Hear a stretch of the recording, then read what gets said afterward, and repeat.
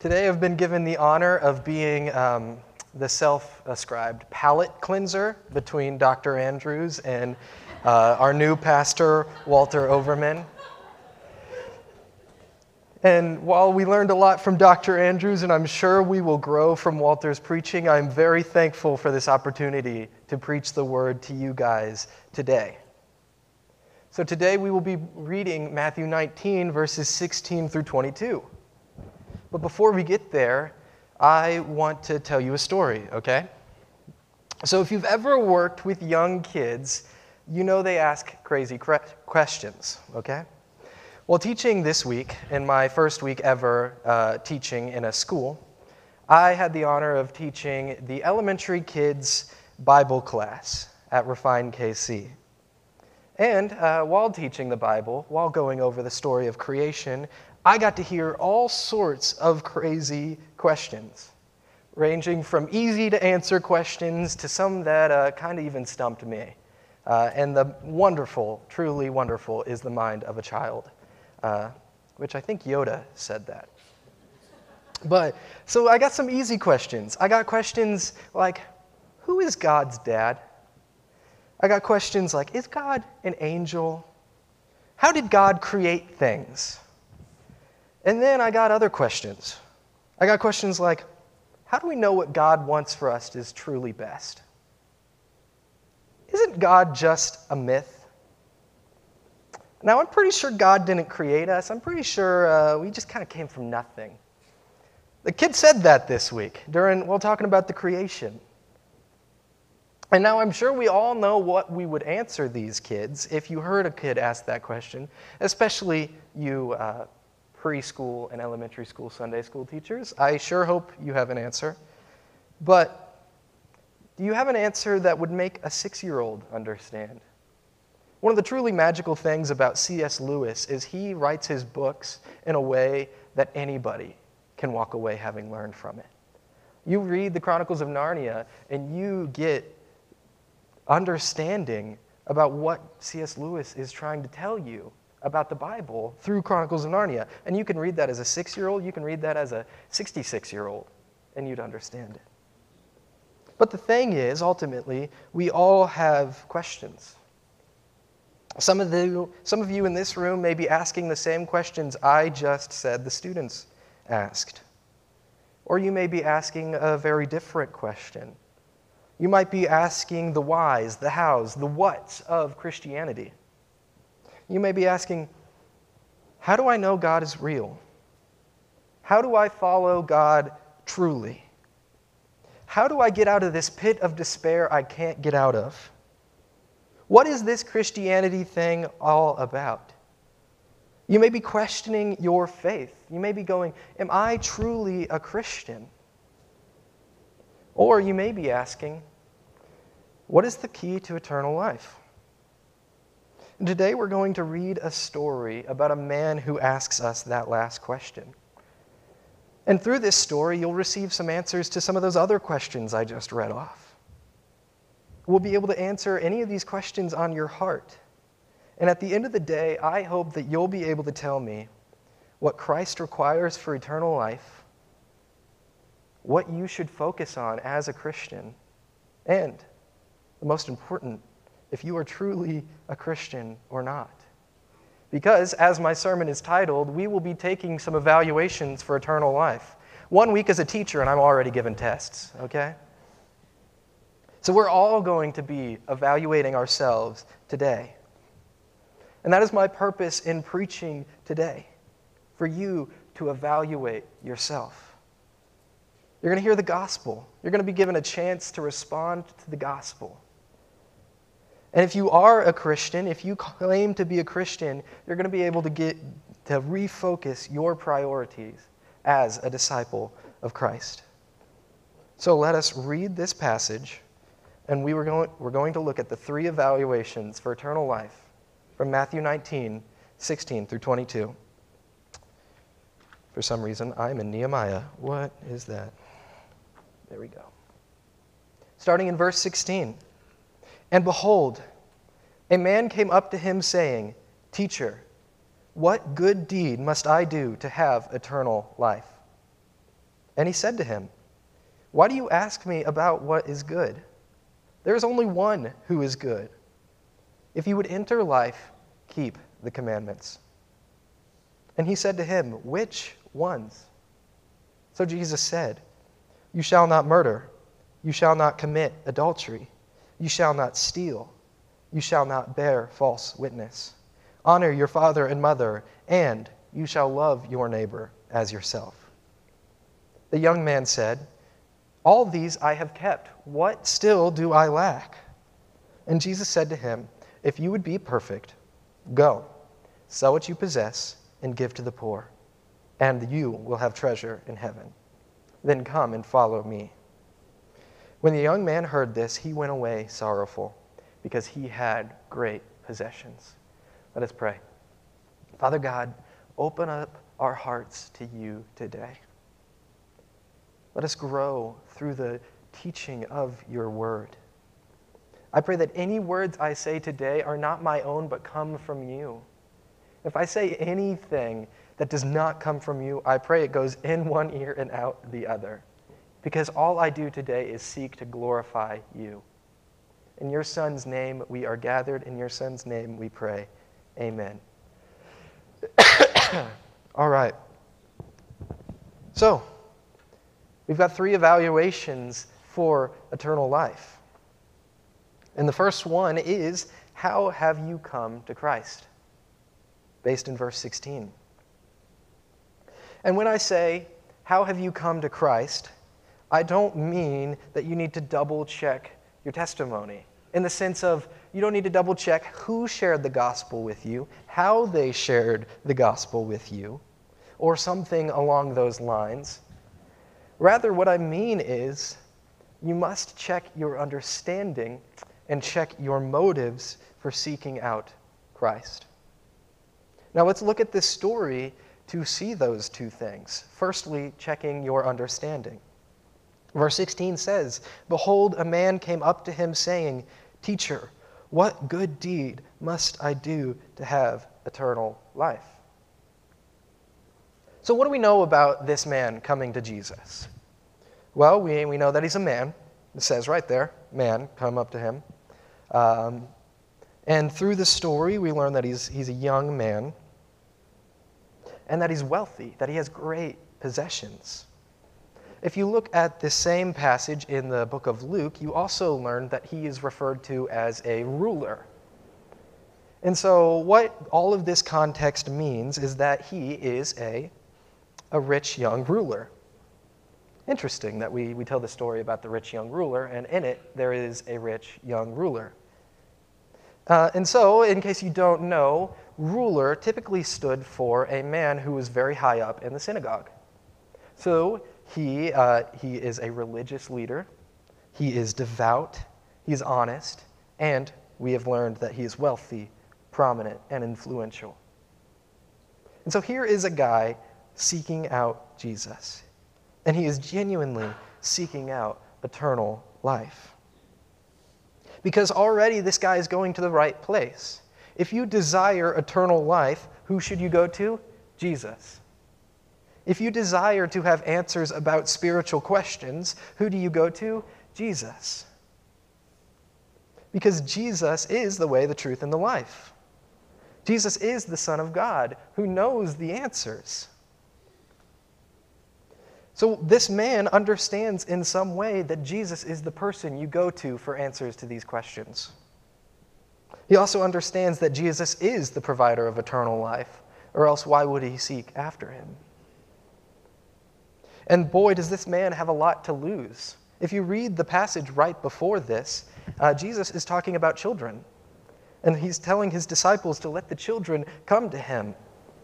And so this rich young ruler high up in the synagogue, who should know a lot about the Bible, who should know a lot about the Old Testament, he's pushing his way through a crowd of children to ask Jesus a question. Because we read in one of the other accounts that he ran up to Jesus. This man sprints to Jesus.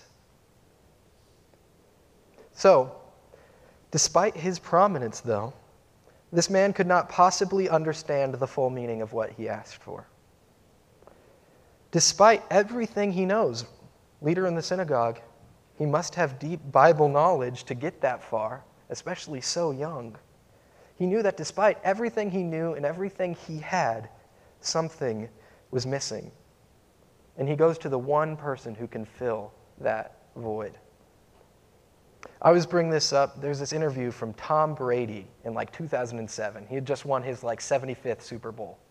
And he's in this interview, and he's just talking, and at some point in the interview asks him, so what else?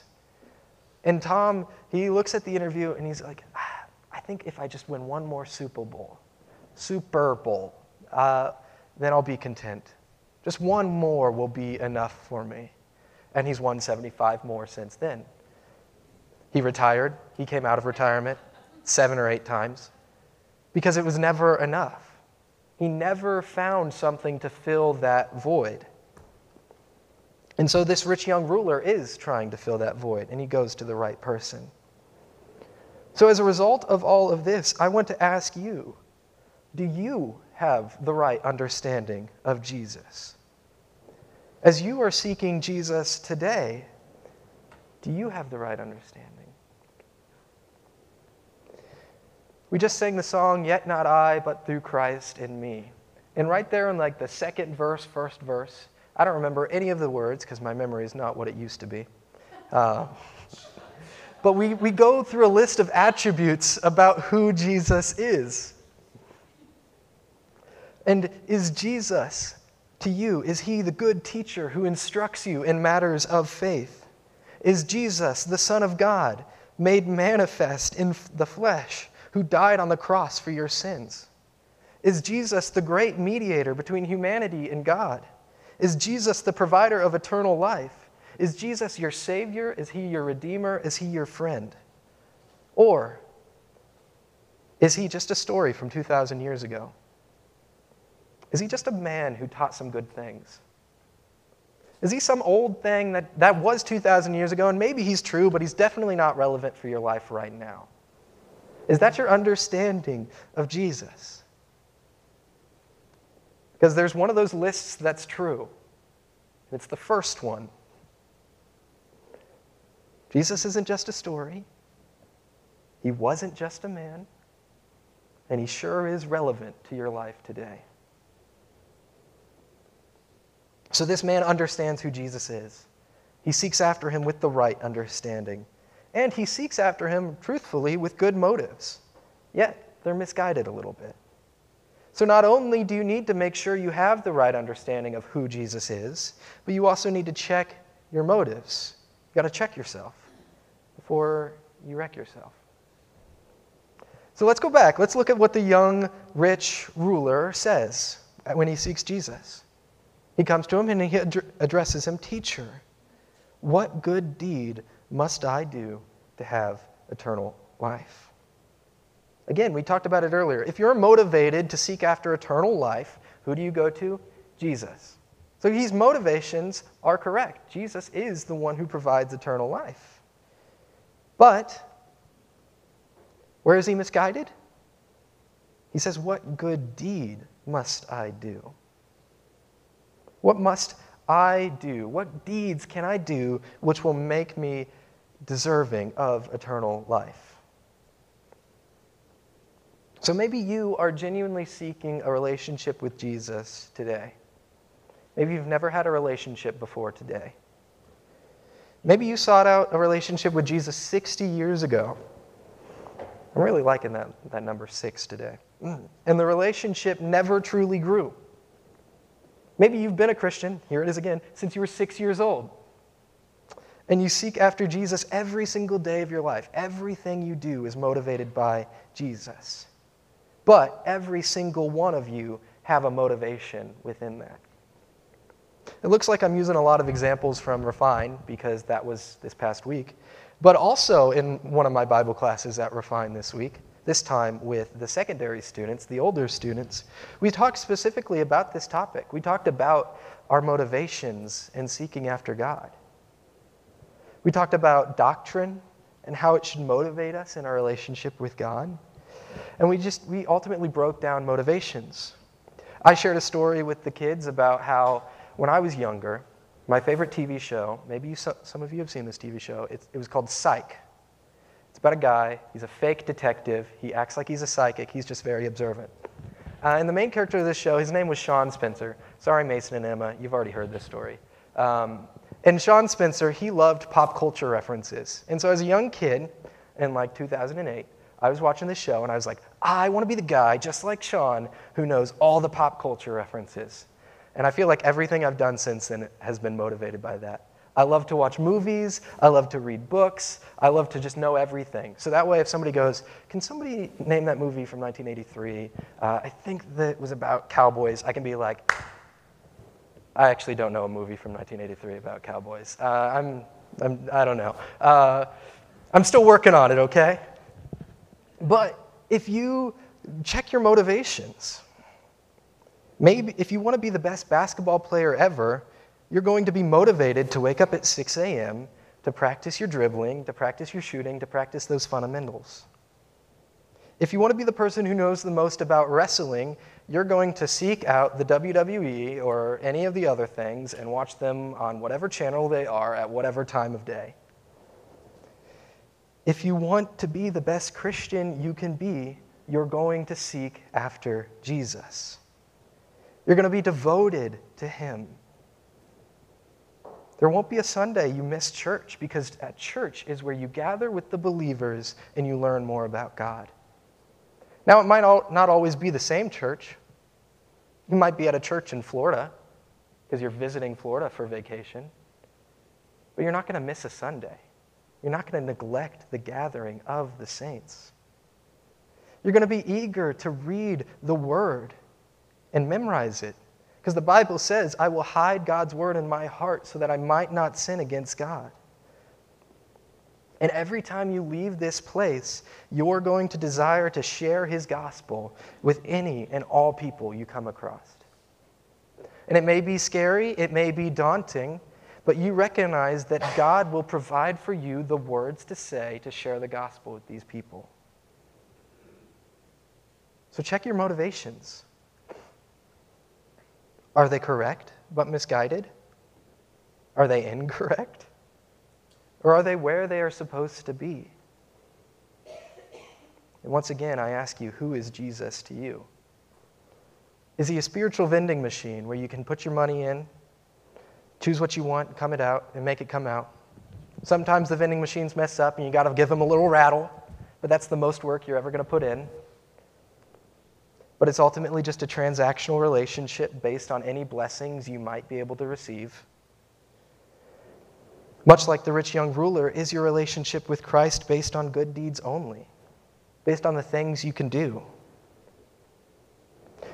Is it based on church attendance? Like, oh, I came, my name's in the logbook, I'm good, I'm covered. With no true change of life, no true relationship. Similarly, are you Christian in name only? Are you only professing Christ because it's what your parents were? Because it's good for your children? But you couldn't care less. It's something people before you or people after you need, but you're good. Is it for prosperity, for money, for influence, for power that you are seeking after Jesus? Because none of these are the correct motivations for how to obtain eternal life. So what are they? To go back to Bible class this week, we said that our motivations in everything we do and everything we are ought to be motivated by God's love. By love for God and God's love. It's God's love that creates the change within us. It's God's love that awakens our love for him. And so we must seek him out of a desire to grow within that love. And then, let's look at this. What good deed must I do to have eternal life? What must I do to have eternal life? Taking out the good deed, there's no good deed you can do. What must you do? The Bible's crystal clear on this subject. Eternal life is a free gift from the Son to all who believe in his name.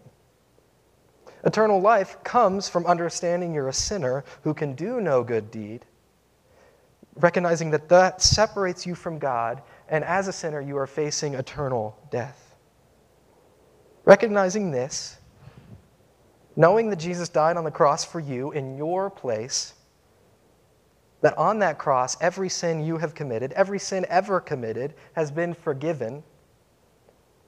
Through Jesus' death and resurrection, that's how you receive eternal life. Put your faith in him. Put your trust in him. That is eternal life. That is life abundant, as John 10:10 says. So Jesus sees that this rich young ruler sought him out of the right understanding and mostly right motives. Yet he desires to teach him more. So after checking your motives, checking how did you come to Christ, we now want to look at the next evaluation.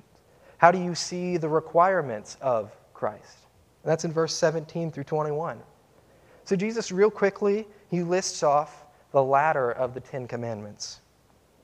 Don't murder, don't commit adultery, don't steal, don't bear false witness, honor your father and mother, love your neighbor as yourself, he adds on. Those are the important commandments for eternal life, is what Jesus says. You see, Christ requires much out of his followers. It's true. And as a Pharisee or a leader in the synagogue, this rich young ruler knew much of these requirements. He knew these requirements. He knew them frontwards, backwards, leftwards, rightwards, upside down, loop-de-loop, and all around. He knew these requirements. He knew the Old Testament law. Yet once again, he's asking what good he can do to receive eternal life. And so Jesus responds ultimately by saying, what good can you do? Is there any good one who can do so much that they deserve eternal life? Because there's only one who is good, and it's God. It's me. Nobody else is good. And so Jesus asks these questions to get to the heart of the matter. He knows this Pharisee's heart, and he's asking this to check the Pharisees' hearts. So do you keep the commandments? Clearly. See, Jesus is ultimately referencing Leviticus 18:5. So you shall keep my statutes, my commandments, which if a person follows them, he will live by them. I am the Lord. So if you keep my commandments, you will live by them. You're asking about life. Here's life. Keeping my commandments. He's saying, you know what to do. What are you seeking after me for? And he's not teaching a works-based righteousness here. Don't get this wrong. There are no works. There's no deeds. He's testing the heart. See, the law is a reflection.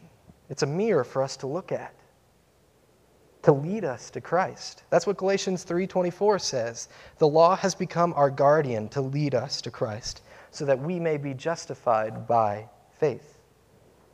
See, if this man had taken a real careful look at the commandments, he'd realize that there isn't a good deed.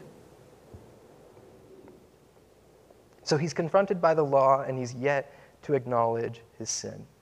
And he says, what still do I lack, Jesus? What else can I do? If I've kept those, I've done a good enough job at keeping those, what else can I do? So Jesus says, do you give to the poor? Once again, this is a heart question. Jesus here isn't commanding each and every Christian to give up every possession they have, to live a life with nothing, and give to the poor. Although those are good things, those are noble things. But we read in the Bible that there are very clear circumstances of Christians, of disciples of Jesus, who have money. They have houses, they have possessions. That's not what it is. Jesus knows the matter of this man's heart. He knows if he asks this question, do you give all to the poor, that this man is not willing to do so. So if we're asking about the requirements of Christ here, how did you follow the requirements of Christ? Look at the things you're unwilling to give up for Christianity. What are those things? Is it comfort? Is it sleeping in on Sunday morning is much better than coming to Sunday school? Is it going to bed early and skipping out on your daily prayer? On your daily Bible reading? Is it money? Is it power? Is it possessions? Is it good things? There are good things that you must give up to follow Jesus. Like these comforts that might not be sinful. But are you willing to give all up in pursuit of Jesus? And it's not easy to follow Jesus. The path of discipleship is one that is narrow, and it's not often walked because it's very difficult. And to illustrate this, I just want to take a chance to read to you guys some poetry. Is that okay? Some poetry. You might not know this about me, but when I was in high school, I was given the chance to read poetry for an English class.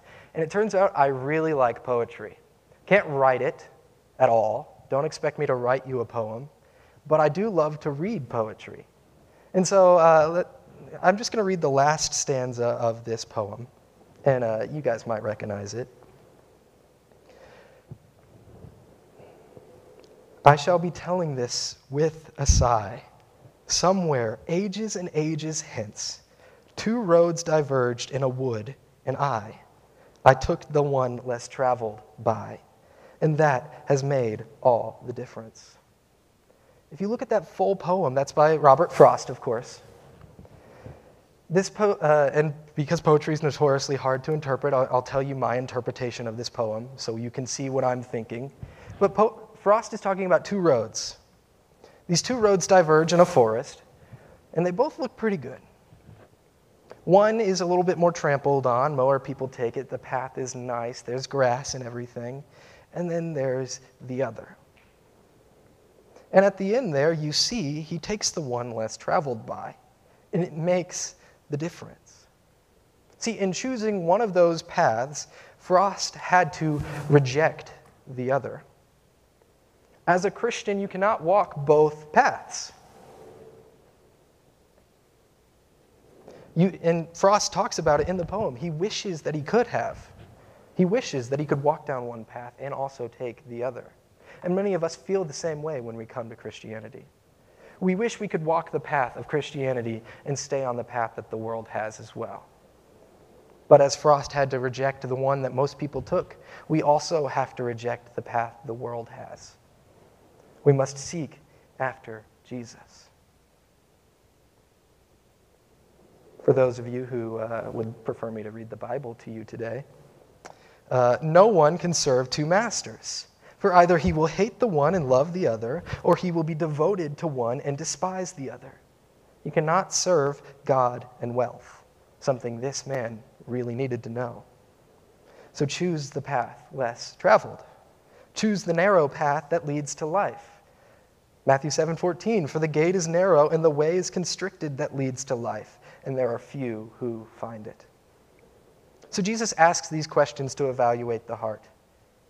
So, if we look at that, the first question ultimately is, are you good enough to deserve heaven? And everyone in here should say, no, I am not good enough to deserve heaven.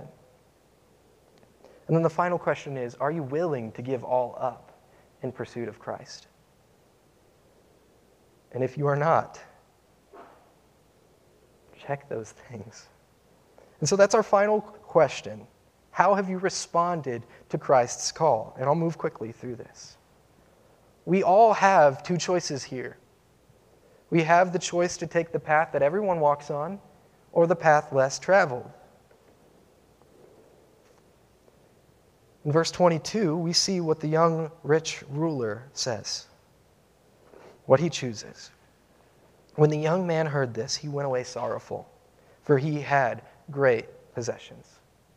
So are you going to give up and walk away? His possessions were the Lord of his life. He didn't have any room to make Jesus Lord. He could not give up those possessions to follow God. It's like there's this trap for monkeys. I don't know if you've ever heard of it. It's called a monkey trap. And in it, you put a cage, you get a banana, you put the banana in the cage. If anybody wants to capture a monkey, here's how you do it. You put the banana in the cage. The monkey will reach in, they'll grab the banana, and because their hand's in a fist, they can't get it out of the cage.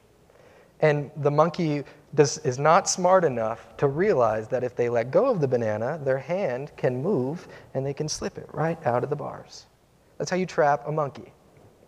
That's also how you trap most of us. What sort of things have you reached into the cage to grab that you are unwilling to let go of? So don't be like the monkey. Let go. Follow Jesus. Don't give up and walk away because what Jesus asks of you is too much. Because you will find treasure in heaven if you follow him. So if you don't give up and walk away, your other choice is to give all up and walk alongside. This is the choice I am recommending to each and every one in this room today. Give everything up for Jesus. Walk alongside him. And if you look at the disciples' response in the following verses, this is what happens. The disciples, they hear this interaction between Jesus and the rich young ruler, and so they go up and they ask him, "Who then can be saved?" And Jesus responds by saying, everyone who has left their houses, has left their family, has left their land, everyone who has left these things for my sake will inherit eternal life. So make the effort for Christ. Give up the sin that plagues you. Give all up to follow Christ. As we talked about the rich young ruler today, we saw 3 evaluations for eternal life. Today we talked about how did you come to Christ? Did you have the right motives and understanding of who you sought? We talked about how have you seen the requirements? Do they reveal your need for God, or have you been blinded by your sin? And then we talked about how have you responded to his call? Are you going to give all up? Or are you going to give up? At the beginning of the sermon, I mentioned several questions. What does Christ require for eternal life? What should you focus on as a Christian? And am I truly a Christian or not? We saw those answers today. What does Christ require for eternal life? Wholehearted devotion, obedience, trusting in him, following his guidance, walking alongside. What should you focus on as a Christian? God's love. Seeking after God's love, growing in God's love, sharing God's love with the world, which includes speaking the truth in love. And as to if you are truly a Christian or not, all it takes is giving up and following him. And if you're still wondering, let me remind you today that Jesus died for you. If you feel separated from God today, if you feel a weight of sin on your shoulders, come today and leave it at the feet of God. You can be restored right now to a right relationship with God. So don't delay. Do it today. The best day to start following Christ was, of course, yesterday. But the second best is today. So if you're not a Christian, know that the Bible says everyone who calls on the name of the Lord will be saved. Ephesians 2:8-9 says, "For by grace you have been saved through faith. And this is not your own doing, no good deed you can do. It is the gift of God, not a result of works, so that no one may boast." If that's something you desire today, as the worship band comes up to sing their final song, I'll be right here, and I'll be able to share some next steps with you. If you are a Christian, and you need to refocus your life, you can pray in your seat, or you can come talk with me, and I'll be here to pray with you as well. If there's anything else you'd love to pray about, I'd love to pray with you. Now let's take a final moment to sing praise to our Lord and Savior, Jesus Christ.